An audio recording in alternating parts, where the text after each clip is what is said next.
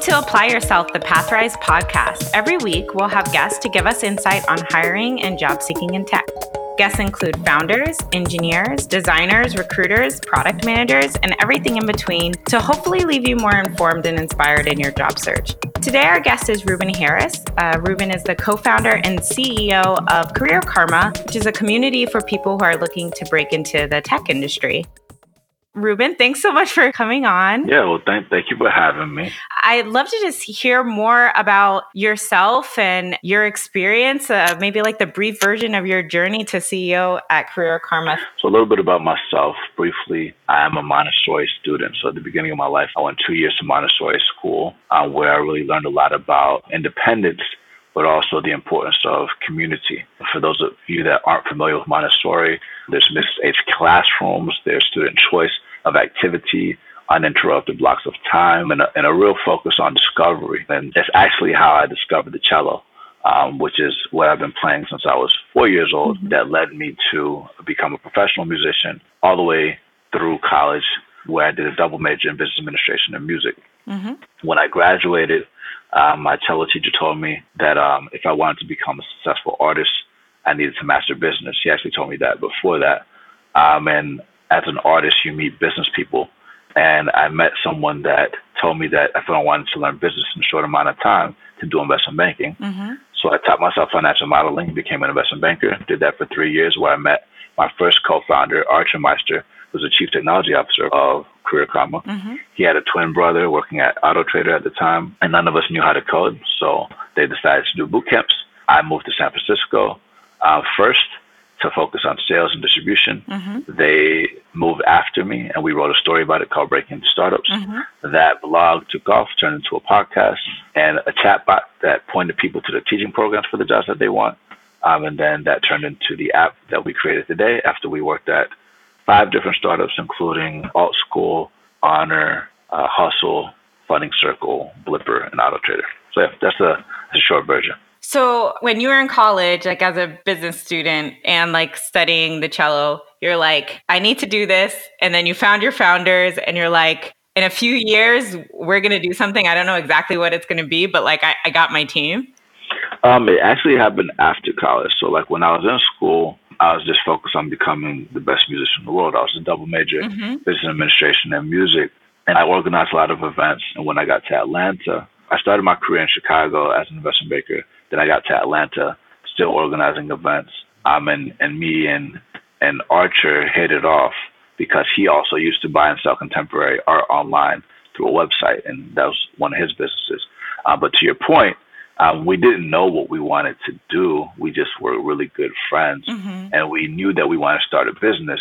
And we realized that when we were in college, everybody wanted to do finance or consulting. Mm-hmm. But then while we were working, the world had shifted where everybody wanted to go to tech because tech had taken over every industry. Mm-hmm. And across the street from the bank was something called Atlanta Tech Village. Mm-hmm. And so every Friday we would go there for something called Startup Chowdown. And we realized that if we wanted to build a business, it had to have tech at its core. But most startups fail. So rather than just starting without knowing anything, we decided to take an investment banking type period of time, which is like 1 to 3 years, mm-hmm. and work in startups first to learn the game, mm-hmm. get skills, and then start a company on our own. Okay, so tell me more about that company. Why did you start Career Karma, and what need is Career Karma filling in the market? I think the best companies are run by CEOs that either have the problem themselves or have lived through that problem. Mm-hmm. And throughout my entire life, I've had to reinvent myself while still being who I am into multiple mm-hmm. roles. So like, I've been an artist. I was a party promoter. I was a studio musician. I worked in education. I worked in politics. I worked in healthcare. But every time, I'm still who I am. And we've entered into a world where people aren't going to one school forever anymore, and they're not working for one company forever anymore. There's the average tenure in tech is 1 to 3 years. Mm-hmm. And people are going to often be doing multiple jobs in a lifetime. Mm-hmm. And so we realized the insights for Career Karma through our own lived experience. And we were actually doing what we're doing with Career Karma mm-hmm. manually. Yep. our entire lives since we've been in the tech space. Yeah. When I was trying to get into investment banking, I had to send out 1,900 emails and crash career fairs to get my first job because I went to a school. 1,900? 1,900. I went to a school that nobody's ever heard of. I had a 2.98 GPA, and I discovered a blog called Mergers and Acquisitions and an online course called Breaking into Wall Street. And so similarly, I had to find people that were already working inside of companies. I had to cold email them. I had to set up coffee meetings and do all these different types of things that people still do today for tech. And after interviewing over 100 people on the Breaking Into Startups podcast that we launched in 2016 to share stories similar to ours, we realized that there was a huge need for this problem. And millions of people are working age, not making a living wage without college degrees, in addition to people with college degrees that aren't making a living wage. And so we knew that boot camps were the fastest way to get a high-paying job in tech through our own lived experience. And even though they're primarily focused on software engineering today, we see this model expanding to other skill sets, especially now that college campuses are launching them. And we will eventually be able to train the entire world and work with people like Pathrise to help people level up in the jobs as well. Yeah. So let's talk more about the job search. So at Pathrise, honestly, I'd say most students, it doesn't have to be a student to be a part of Pathrise, but most of the fellows that we work with are university grads or maybe 1 year of experience. But we definitely do get bootcamp grads that are in the program. I think this month I placed three people in jobs that had a bootcamp background that I had been advising for a while. That's awesome. And I definitely noticed there are more barriers, I think, than people that come from more traditional backgrounds. But I will say, they all got great jobs. 2 of them are making $120K in their first job. And that's pretty on par with what a top tier CS grad would get at a university if they did really well and interviewed well. Yeah. So, but tell me more about the job search and what comes after the boot camp. And maybe what people should be thinking about in terms of what makes a successful job search. I think whether you have a boot camp background or a self-taught background or a college degree background, well, let's ignore the college degree background for now. If you learn the skills outside of a college degree, the most difficult challenge that you're going to have is actually getting the shot to demonstrate that you have the skills. Right? And so the tech industry is very similar to the music industry, since that's my background. It's accepting of everybody. So it doesn't matter if you're old or young or you have a felony on your record. It doesn't matter. They will take you. The problem is that it's hard to play your demo tape for the right A&R to get you signed. Right? Same type of thing is there's arguably more talented musicians that aren't signed to record labels than are currently signed to record labels, but the hardest time that they have is getting the shot. Similarly, there's arguably more talent that exists in the world that is not employed, especially the ones that didn't go to college, that haven't gotten the shot, that want to get the shot. Even in the Bay Area, right? There's so many Bay Area natives that know that tech has taken over their cities and gentrifying them, and they want to take advantage of the opportunities, but they don't know how, right? So I think knowing what the path is one thing, right? Understanding that the job search is a sales process is another thing. Getting the skills to meet the requirements for the job is another thing. But I think most importantly, and what people rarely talk about, at least from my perspective, is not the technical or soft skills, it's the psychological understanding of yourself. If you can't convince yourself that you're good, you're not going to be able to convince anybody else that you're good. Right? If you wouldn't hire you, nobody else will. Yeah. There's a thing that happens when someone starts to get on site more frequently and gets their first offer. Often they kill all their other interviews that come after that. They're like, wow, it took me so long to get this one offer. And all of a sudden, I have 3 offers, but it's because they have this momentum and they believe in themselves and they know they can do it and they can just play off of that, but it's hard to get there. So how do you help encourage people to get to that point of being I don't need an offer to validate me. I know that I can get this offer. I mean, you brought up momentum. Momentum is power, right? Momentum starts gradual, but once you have enough momentum, you're unstoppable, right? You know that you got the juice, right? You got the sauce. So when you think about momentum, I think it's important to start off somewhere. And if you know yourself, you should be able to tell your story in a short way that gets the interviewer feeling good about you, but also confident in your skill set, right? Or like you've dropped enough to get them to be like, this person probably has the skills I need, so I'm going to have to do a quick gut check on that. And this person is somebody that I like, because at the end of the day, if you send a bunch of people that have the same skill set and they have the highest passing scores, what makes them different? The main thing that people are looking for after you pass the technicals, which is actually the minimum barrier, is do I want to work with this person for a long period of time, right? Do I want to be in the trenches with this person working through problems, right? Your best friends come through struggle, right, and going through hard things together. And so the first thing that I focus on when people are getting to the job search is how to tell their story. And that takes a while. And so the first thing that I think about is you tell someone a little bit about your background, what sparked you to get interested into that role, what you did to develop that interest, who you're speaking with today, and why you're specifically talking to them. Right?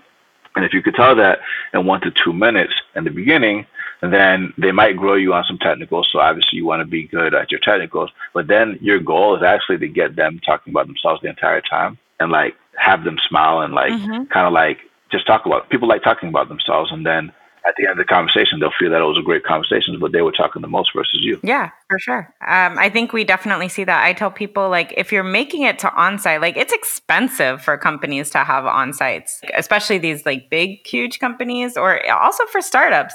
You're going to spend a whole day interviewing someplace. All those engineers could be doing other stuff, like they're expensive. As a recruiter, when I bring somebody on site, it's because I believe, and the hiring managers also likely believe, that you have the technical skills.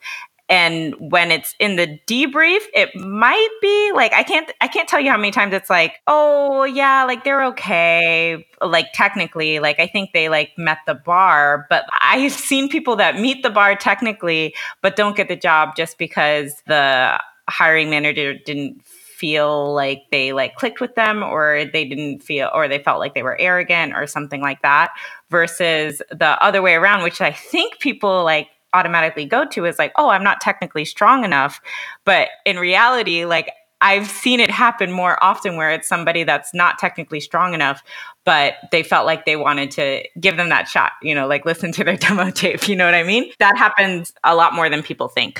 Exactly. And I think that like a lot of people don't mock interview. A lot of people don't practice their story. As a musician, I like to record myself and hear myself tell my story and play it back and pretend that I'm the interviewer to see how it sounds. I focus on tone. I focus on smiling. I focus on nonverbal communication. I think as well, understanding the issue about not getting the shot. Even though companies have dropped the requirement for college degrees, it's still the biggest signal for like an ATS system. And you're probably not going to get the interview by applying on the website. Personally, I've never gotten the job in my entire life by applying to the website, ever. And in tech and outside of tech. And I think that like as an individual in this new world where you're not defined by your occupation, you are your own business. For me, CEO doesn't stand for Chief Executive Officer. It stands for create every opportunity. And as an individual, you are the CEO of your own life, and you are in charge or empowered to create your own opportunities. You can't just apply and wait for somebody to respond. You need to make plays. And so once you have your story down and you're confident in your skills, I like to think about where I want to work, right? You also need to convince yourself that you're not junior at what you're currently doing, right? So like if I am a boot camp grad, but I lived my life as a teacher, then I am a 20-year education veteran that happens to know how to code, right? And I need to present myself that way, walk that way, think that way. And that has a lot of weight, especially if I'm applying to companies that are focused on education, right? So you want to be strategic about where you want to work. I often ask people, where do you want to work? And they'll be like, I don't know, anywhere that gets me a job and that pays a lot of money. But that is not a wise approach.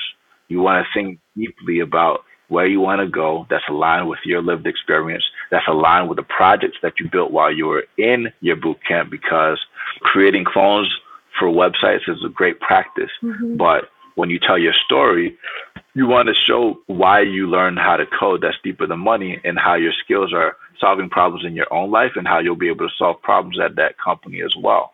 And so I encourage people to create a list of companies, tier 3, tier 2, tier 1 being the highest one, Mm-hmm. and then take the shot at the companies that you aren't as excited about and be comfortable with failure and get the feedback if you don't get the offer. Mm-hmm. If you get the offer, good, learn how to negotiate and leverage to get more. But overall, as you do interviews with the bottom tier, you'll eventually get better and better until when you apply to your top tier ones, you're going to be a savage, and you're going to dominate every single interview and just slam dunk everything. And for the people that you have been mentoring with this tiered approach, how long is that list? Is it like 20 companies, 50 companies, 100 companies? It depends on the people. I encourage people to send 5 emails per day at least before breakfast. Mm-hmm. If you're a real hustler, that's like 20 per day or more. I think it really depends on how much you think that you can handle. Mm-hmm. But you want to treat finding a job like your job. Like your job search should be your 9 to 5. Mm-hmm. If you're applying only to 1 or 5 companies a week,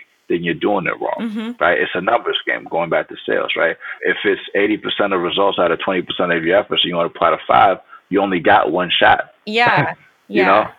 So it's essentially like the more at-bats that you take, then the more opportunity you have to get offers. And so, you really want to treat it that way. Right now, Career Karma is not as focused on the job search right now. We're focused on getting people into coding boot camps. And helping them understand how to pass those interviews. Yeah. Do you feel like they loop back? Do you feel like they're like, Ruben, you helped me so much, and I love my boot camp, and it was amazing, but now I need a job. Oh, yeah. I do help those people. Uh-huh. Career Karma doesn't leave people alone after we get people into a boot camp. They're still in squads during the boot camp, and they're still in squads after the boot camp. They're able to leverage the network, and we still help them. That's just not what we've optimized for in the beginning of the year. Yeah. But for the people that don't know what Career Karma does, Career Karma matches people to go to coding boot camps and gives them support for the rest of their careers. Yep. But I think that, to your point, since we are focused on that position, since boot camps are 3 to 12 months, the people that finish their boot camps and are in the job search need guidance, and I can only give so much at this current stage. So I have to work with people like Pathrise to make sure that they have the guidance that they need. Yeah. For bootcamp grads in the job search, at Pathrise, we definitely know your first job is really, really important. Whatever you get, you should try to optimize for the best that you can get. But tell me more about getting that first job, or the people that you worked with. What does it look like? I mean, I think sometimes there's a romanticizing of, yes, you're going to go to a boot camp and you're going to make 6 figures and all of that. And that's definitely possible and within the realm of possibility. But I don't even know if that's necessarily the norm right now for bootcamp grads. What are you seeing in terms of first opportunities and what's worth taking? And sometimes I've seen bootcamp grads that are okay, fine, I'll work for equity for 6 months, and then that's going to get me to the next step. I'd love to hear more about what things look like after. I mean, I think that's definitely the norm, actually. I mean, I think last couple weeks we helped somebody get a job making over $200,000 at Instacart. Another guy making about 150 at Tesla, and the other one's making about 120 at Walmart Labs. So, I mean, it's definitely possible, but to your point, there's a bell curve with anything, right? It's like saying, if I go to Y Combinator, then I'm going to be $1 billion company. That's not how it works. It's like saying, if I go to Y Combinator, I'm going to raise X millions of dollars, right? It doesn't happen for everybody, right?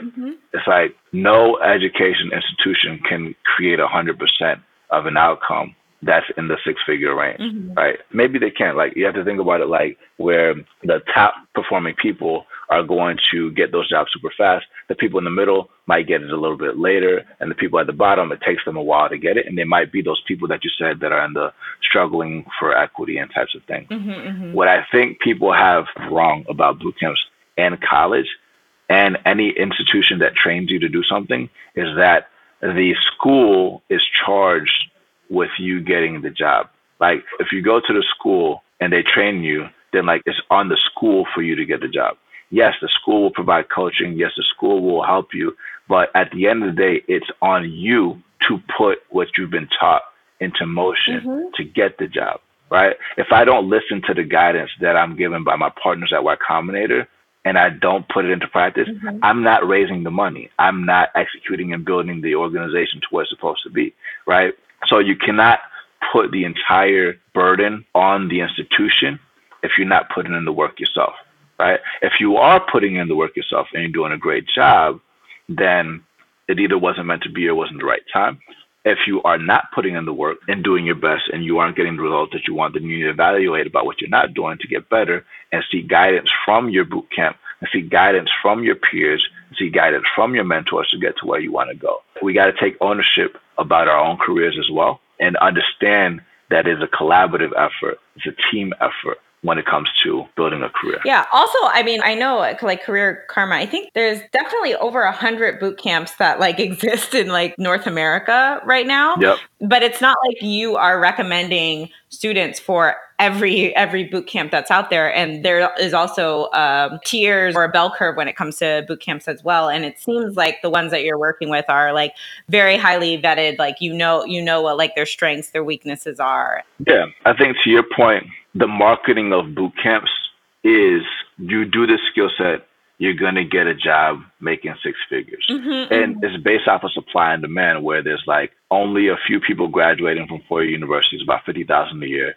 and about 30 to 40,000 people graduating from boot camps and over 500,000 open jobs for computer science right now. And then 5 years, there's going to be 1.4 million open jobs and only 400,000 computer science graduates, which means 1 million people have to be trained either through boot camps or some form of alternative. And so if you think about it math-wise, low supply, high demand, prices goes up. We live in the Bay Area. That's why it's so freaking expensive to live here, right? It's low housing, right? And so that is true. But if someone goes to a boot camp with that framing in their mind and they graduate and they don't immediately get a job in the first month, then that does a lot of psychological damage to that individual when they're like, wait, am I not good enough? They see their other friends that are at the top of the bell curve getting the jobs faster. Wait, I was an imposter. Wait, blah, blah, blah, blah, blah. But what they don't understand is that everybody has their own pace, and you need to allocate another 1 to 3 months for the job search. Yeah. And it's the same thing with fundraising after Y Combinator. After Y Combinator, everybody doesn't raise the money that they need for demo day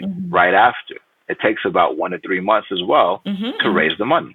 Yeah. I wanted to go back to like what you were saying about like traditional education institutions. Let's say you go to a four-year college, you pay like all this money. You can choose to either go to your classes or not go to your classes. You can choose to do research with your professors or not do research with your professors. You can choose to like get mentors. You can choose to like be involved. You can choose to do all of these things. And whether or not you make those choices, you're probably going to pay the same amount as somebody else.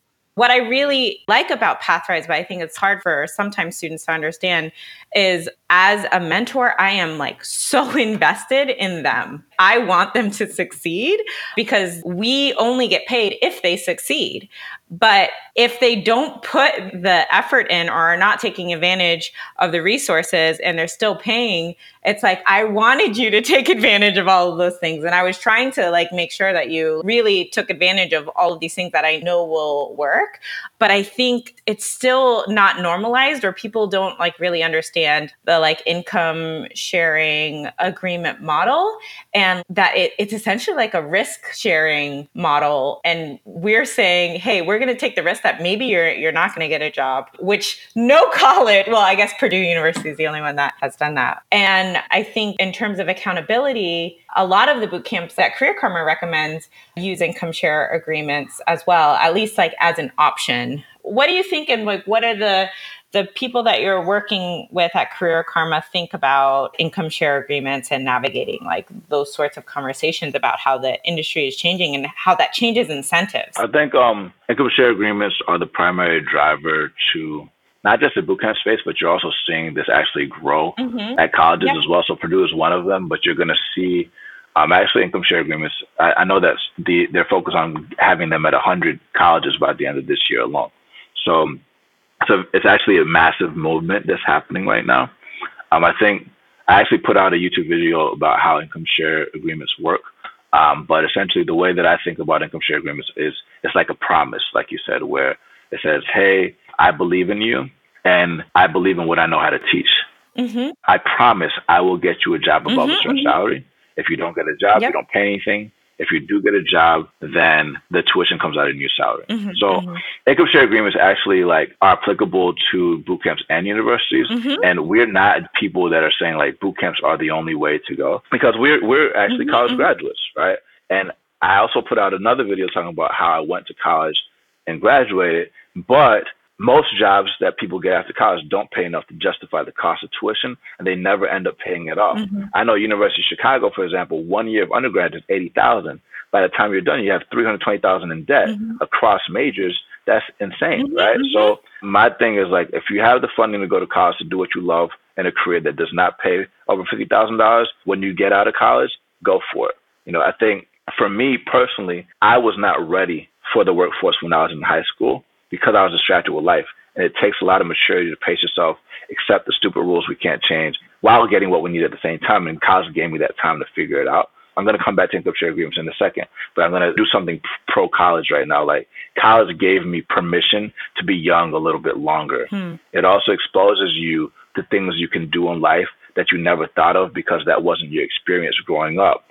And the people you meet at different levels across subjects teach you a lot about life and people. And learning about people is probably one of the most important things that you could ever learn, because at the end of the day, in this world of ones and nos, life is all about relationships.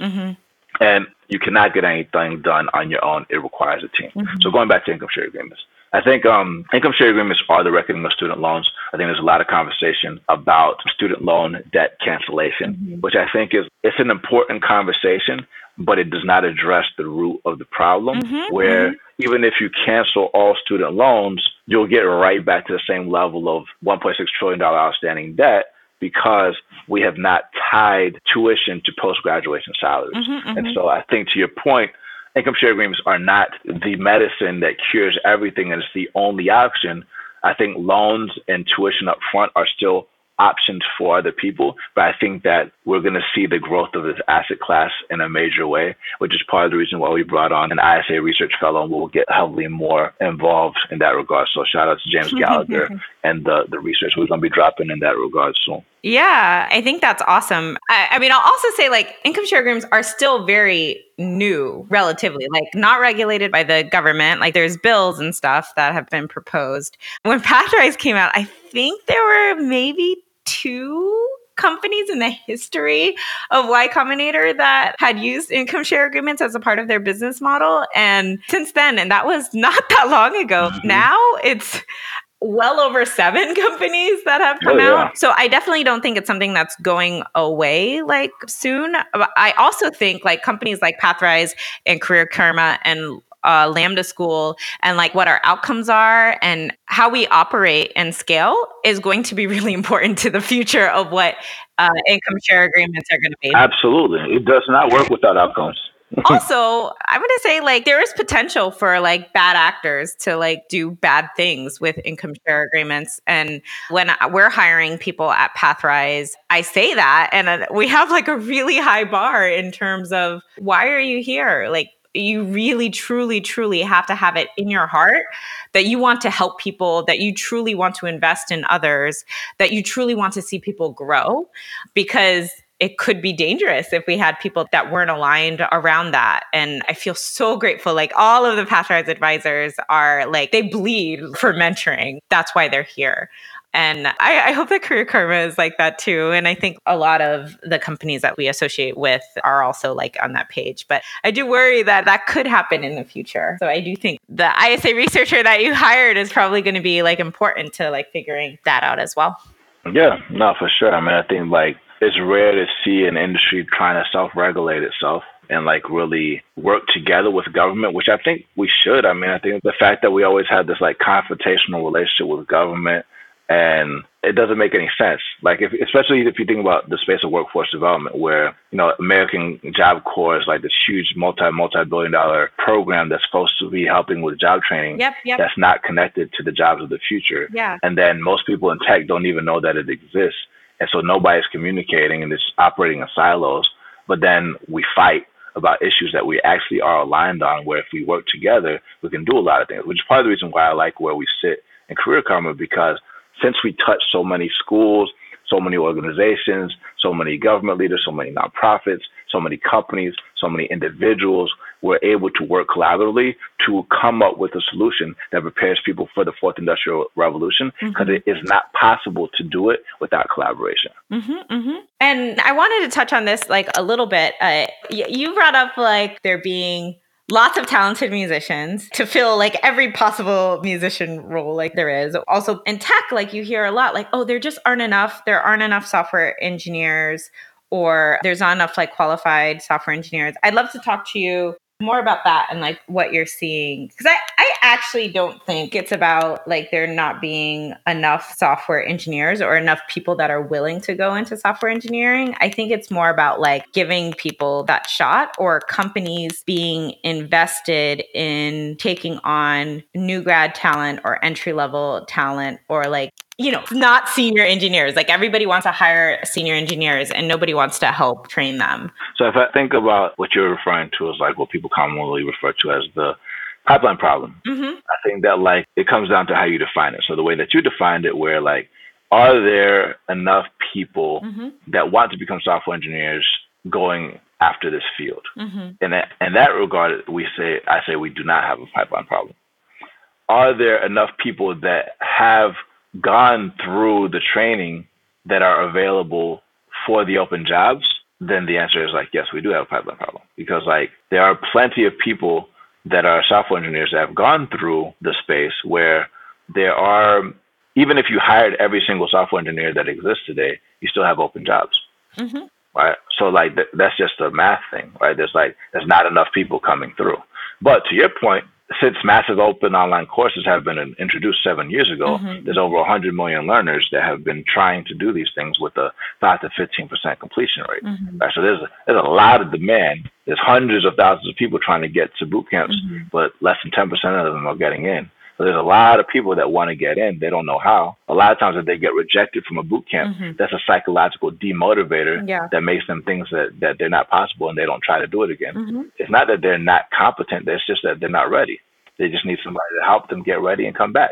It's like going back to the job search example. If I am a boot camp grad and I have the skills to get into Google and I get rejected and I end up going to Facebook, Google will never know that. Yeah. And I mean, I would see that a lot at GitHub and all of this place. I'm like, you're trying to tell me this person isn't qualified, but they also have offers from like these 3 other companies, and you're telling me that they're not a good enough engineer for GitHub. I say like a lot of it is, I mean, the landscape has changed a lot and there's a lot more opportunities, but you know, like when like Dev Bootcamp shut down, like a lot of things that they talked about back then is just like, oh, the market is saturated and like there just aren't enough like entry level jobs. It's not the same thing as when we first came out. But I also think I look at companies like Netflix, they've got the N in FANG, right? And they have like a very, very tiny internship program that they've been like playing around with.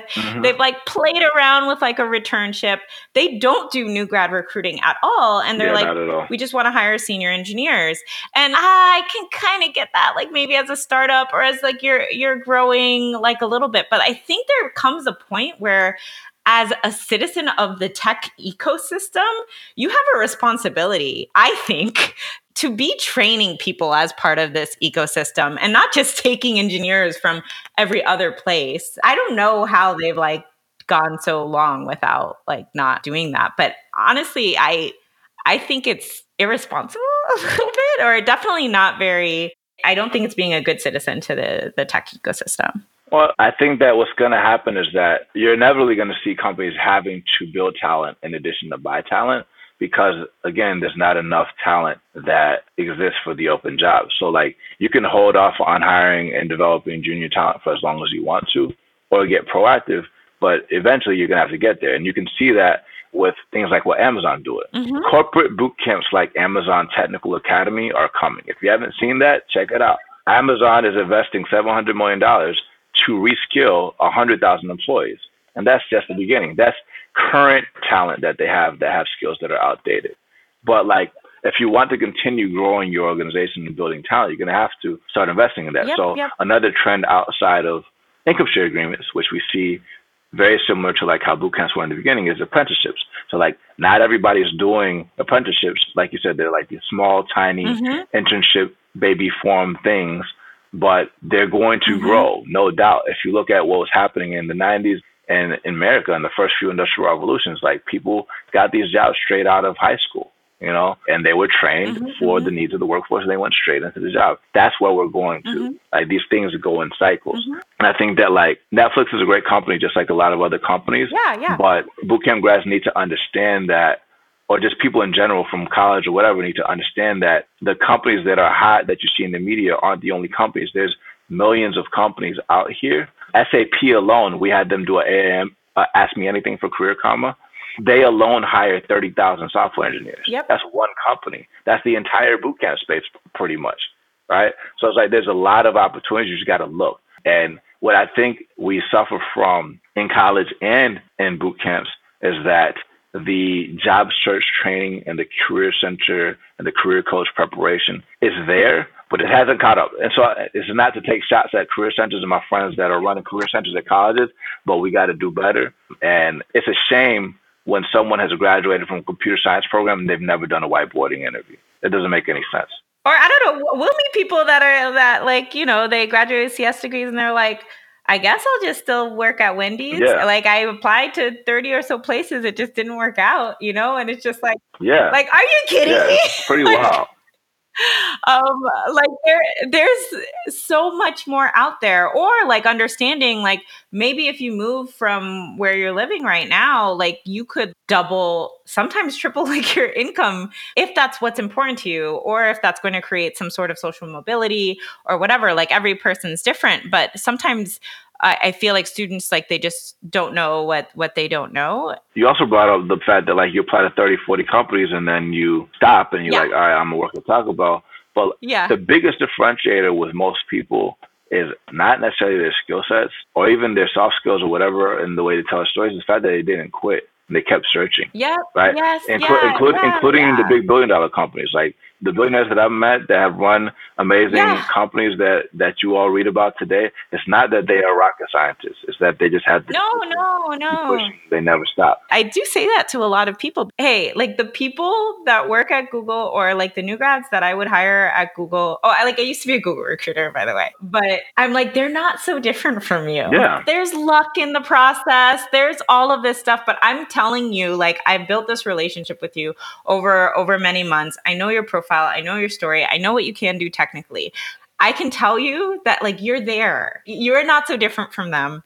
And a lot of times it's like when people don't go to, you know, like Stanford, Berkeley, you know, Waterloo, like all of those colleges. And like a lot of people need to hear that. And I don't say that to everybody, but I do say that to a lot of people because it's true. Like I think people think that they're just these algorithmic, like data structure, like geniuses that like solve leak code problems in 4 minutes and like everything's easy for them. But that's not the average engineer that gets hired at Google, like entry level, you know? And it's hard to get a job at Google. It's very, very, very hard, but they're not so different from you. My ideal fellow, like that I love working with, is a fellow that it doesn't matter like where they're at technically, but like they work at it every week. And like in 3 months, they are a lot better than they were 3 months ago.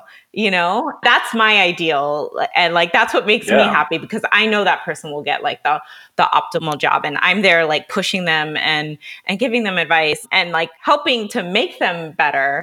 But if they have that fire of like, it's okay, there's peaks and valleys through this job search, but I'm gonna stick with it and I'm gonna be better than I was last week. Like that person, I know they're gonna be okay. Yeah, I mean, if you get to a practice of like asking for feedback after an interview or even during the interview, you might have thought that the interview is so good. And at the end of the conversation, but look, I like you. I know you like me.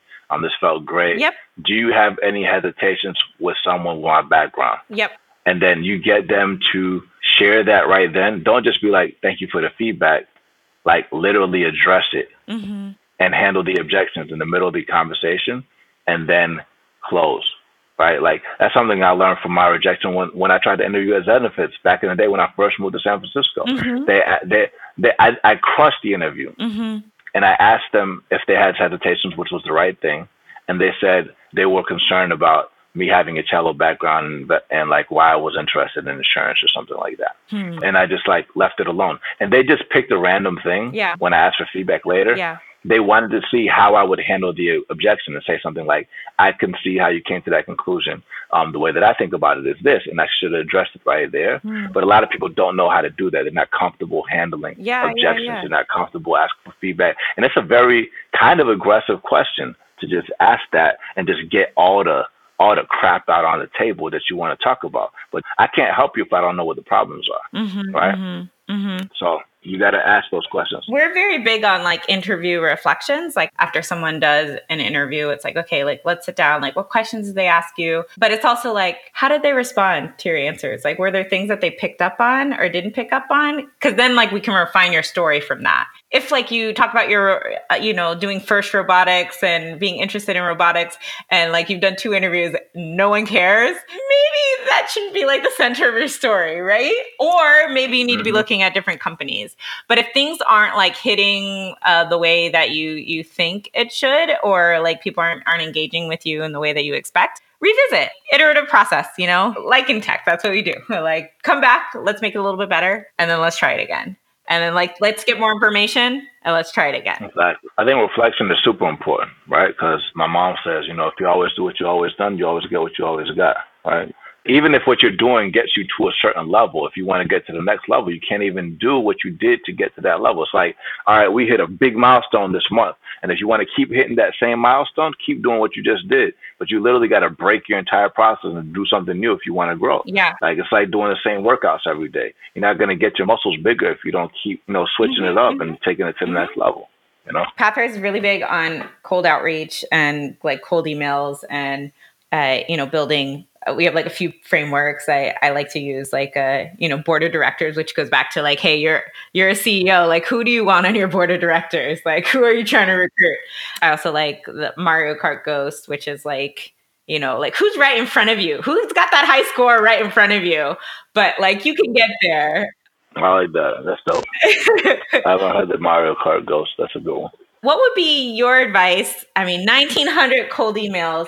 Just some tips that I can, like, for people in the community, like best practices in terms of like getting a response to a cold email or dealing with no response from cold email, which I think I deal with a lot with the fellows that we work with. They're like, oh, but they didn't respond to me. Like, how do you get someone to respond to a cold email, or how should you be thinking about cold email responses? So when I got my first job, the lady that created the job for me at Alt School essentially told me that she was at an event and somebody told her that they read my first blog post where I talked about personal board of directors, and they said, Ruben is one of the most networked people that I've ever met. And then she came to me and said, I was so upset when they said that because I don't want you to be known for that. I want you to be known as someone that cares about people and you help them become great. And because of that, you are one of the most connected people in the world. And so what that got me thinking about is like, another mentor of mine, his name is Justin Rosenstein, who's at Asana. And essentially, I told him about the emotional bank account, which was like, oh, if I do nice things for people, and I need to keep doing that because whenever I make a withdrawal, I'll never be in a deficit. But he was like, well, that's a cool framework, but that's a transactional relationship. You don't want to have transactional relationships. So that essentially turned me into someone that really focuses on building personal connections with people versus just networking with them. And so whenever I send a cold email to someone, I always try to write the opening line, tying something personal to them to me. So for example, when I sent a cold email to Jeff Lewis, who was at Founders Fund at the time, who now runs Bedrock Capital, before I moved to San Francisco, I said something like, hi, Jeff, it's always nice to connect with other people that have roots in Canada. Right? Did I go to Canada? Was I born in Canada? No. Like the way that I spun it up was I went to school. I was working at an investment bank called Bank of Montreal that has ties to Canada. One of my first cello performances was in Montreal and all these other things. Like I kind of finessed it, but at the same time, like that's going to catch somebody's attention versus like, hi, I'm a new grad from this boot camp to this and that. It's like something personal. So like if let's say that he was a cellist, I'll be like something similar, like connect on a cello. That's different. You have to connect on a personal level in a way that's different. The other thing that I like to do when I'm sending a cold email is I want to study news about their organization. Right. So if their organization just raised some funding, usually they'll include the things that they're focused on, the things that they're struggling with. So in the message, I will say something that either shows that I can add value by helping them with their growth plans or filling a need or solving problems that they're currently facing indirectly. But my focus is normally not to get an interview. My focus is to just grab a coffee meeting in some kind of informal way to learn more about them. And especially if they did a podcast.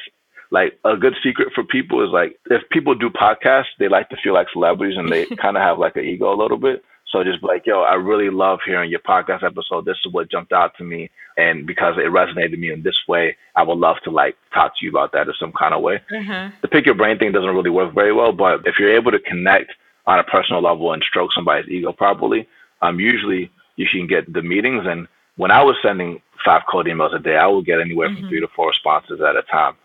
So like anywhere from 60 to 80% of response because I personalized it that way. And I know that our fellows would ask me this, like, what are your subject lines? It really depends. Like sometimes my subject line would be like coffee meeting. Sometimes it would be something related to what they said in the news that I read. Sometimes it would be related to something in their personal background. Like let's say that if you look at their LinkedIn or their resume and their interests and see the things that they care about, like cliff diving or chess club or whatever, something about that you know that they're super passionate about that people would rarely know. Sometimes whenever you're doing due diligence, it feels like you're a little creepy because you're like, you know everything about their background and you connect and you're like, dang, how the hell did you know that I grew up in this area? Blah, blah, blah. But my most popular one is just coffee meeting, to be honest with you. It's like, it's pretty easy to get that. But like for fundraising, it's different because I did a lot of cold emails for fundraising. For DM, I did a lot of DMs on Twitter as well. So don't sleep on the power of Twitter. For sure. I've actually raised hundreds of thousands of dollars through DMs on Twitter. Nice. So yeah, I think those are the main things that I would think about. The other thing that I would do too is, like you said, you and I have 50 mutual connections. Right. So let's say that I didn't get a warm intro from somebody, but I know somebody that knows you that has told me good things about you. I'll say something like, hi, Quinn, I heard really great things about you from Michelle and notice blah, blah, blah. Right. It's like a quasi warm intro. It's like a lukewarm intro that you can like use as kindling to spark a fire. Like when in our second blog post, my co-founder Timur, he cold emailed Max Levchin and he made a tie to the fact that he grew up in Ukraine, right? You can take a cold email and make it warm by the research that you do. I really love talking to you, Ruben. Likewise. We're almost up on time. So, but we do this part where we do like a fire round where it's really quick answers to questions just to get to know you a little bit better. I know we touched on the cello stuff a little bit. So I usually ask people like favorite song, but I'd love to know like favorite composer and then maybe also like favorite like classical composer and then maybe like favorite like more modern musician. Yeah. So favorite composer is probably Rachmaninoff. My favorite symphony piece, I actually like the Dvorak Concerto. I know it's like not a pure symphony piece because it's a cello solo, but I like the Dvorak Concerto a lot. If it's not a cello feature, it'll be the Rachmaninoff piano ones. So I think those are really good. From a modern perspective, I would say the song that I'm listening to a lot is Everything by Nas. I think that's a really good song. But I have a bunch of playlists, man. There's another song called Help by Four that I really like a lot, PHOR. That's really nice. If you go to my Spotify playlist, I have a whole YC Focus music playlist. I have a whole Demo Day playlist. And I'm also really into Afro beats right now. I imagine you like, you know, right before breakfast, sending your 5 cold emails with your playlist, like maybe sometimes cello, maybe sometimes some Nas. The song that I played before I walked up to the Demo Day stage to pitch was How Did I Get Here by Offset, which is pretty good. Yeah. I like that one a lot. And I mean, you're pretty plugged into the like startup community and like the tech scene. Do you have like a favorite app or maybe a favorite tech company that you're like, yeah, I mean, aside from Career Karma, that you're like, I'm cool with what they're doing? I really like Duolingo a lot. I think what Duolingo is doing is pretty cool. Yeah. I like another app called Fabulous. I think Fabulous is doing a lot of things around like habit building and helping people with their life. I like Shine Text a lot. I like Calm. I like Headspace. I like things that are really focused on psychology. Yeah. And personal growth. I like a lot of the workout apps. I like things like Noom. I think things like that are really cool.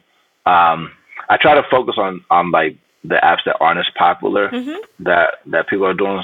I like to focus on things that are overlooked. Yep. I like Scholly a lot. Scholly's helps people find scholarships that are hard to find. They've generated over 100 million in scholarships for people. That's a really cool app.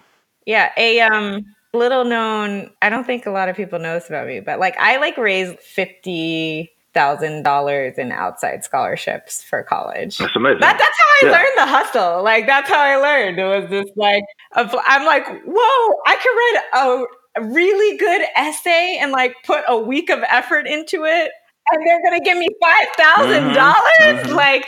Hell no, I'm not working at the Gap. Like, I'm going to be writing some essays. See you guys later. Exactly. Yeah. And you sound like a busy guy, but do you have a favorite TV show? Yeah. So a show that I've watched for the first time recently, I'm on the last season now, is The Wire, actually. The Wire is pretty amazing. Everybody kept telling me it was the most amazing show on television. The other show that I've been paying attention to is called Queen of the South, which I think is pretty cool too. Yeah. And I know like you've been living in the Bay Area for a while, right? Yeah. What's your favorite part about living in the Bay? It's a good question.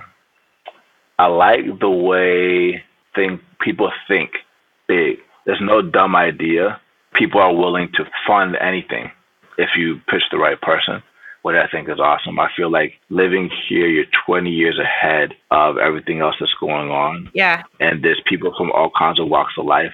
What I would say, though, that's also sad is that, like, at the heart of San Francisco is the Tenderloin, right?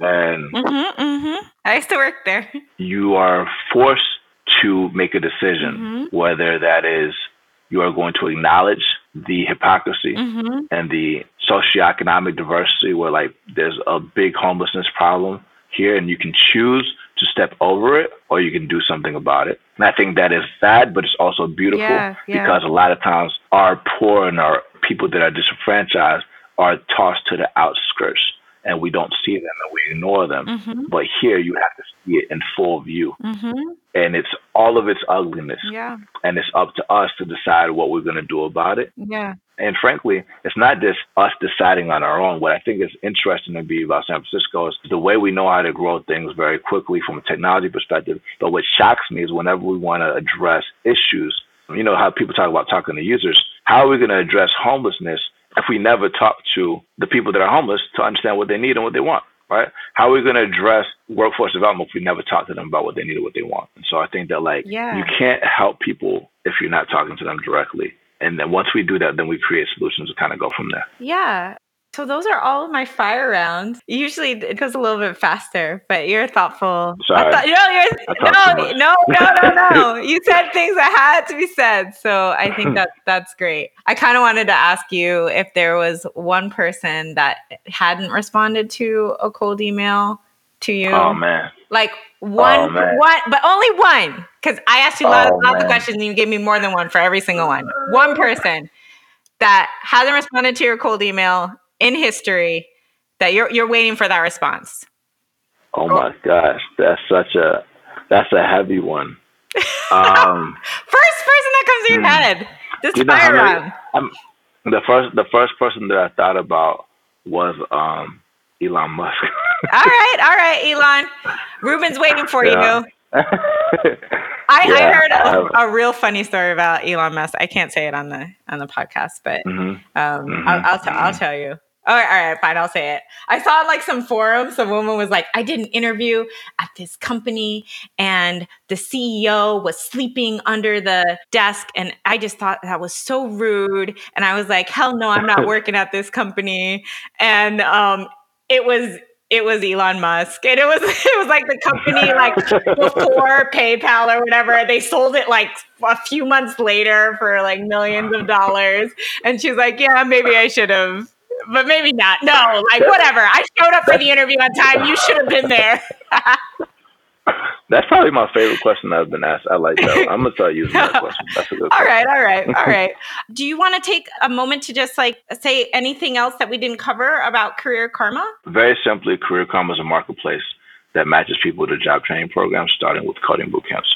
So for an individual, they can download the app and get matched to a program and find other people like them that can help them get into it and find a job in a few clicks. And then for the schools, we've also built software so that they can handle the volume of people that are going through the process. If you want to see the type of energy that's in Career Karma, you could go to Twitter and look up the 21-day CK Challenge hashtag, and you'll see thousands of tweets there from individuals. If you are a school that wants to work with us, let us know. If you want to learn how to code, just hit us up. And then if you are in Career Karma now and you're looking for help with the job search, holler at our friends at Pathrise. Well, thank you everyone for listening. I just wanted to take a moment to briefly talk about our fellowship program at Pathrise. If you're a student or a new grad interested working in software engineering, product design, or marketing, our Career Accelerator program provides personalized one-on-one technical interview prep and career mentorship with advisors like myself to help you get through all of your interviews and land the absolute best job possible. If you're interested in learning more and potentially checking out our next cohort, check out pathrise.com. We'd love to hear from you. Until next time. Thank you so much, Ruben. Awesome. Thank you for having me.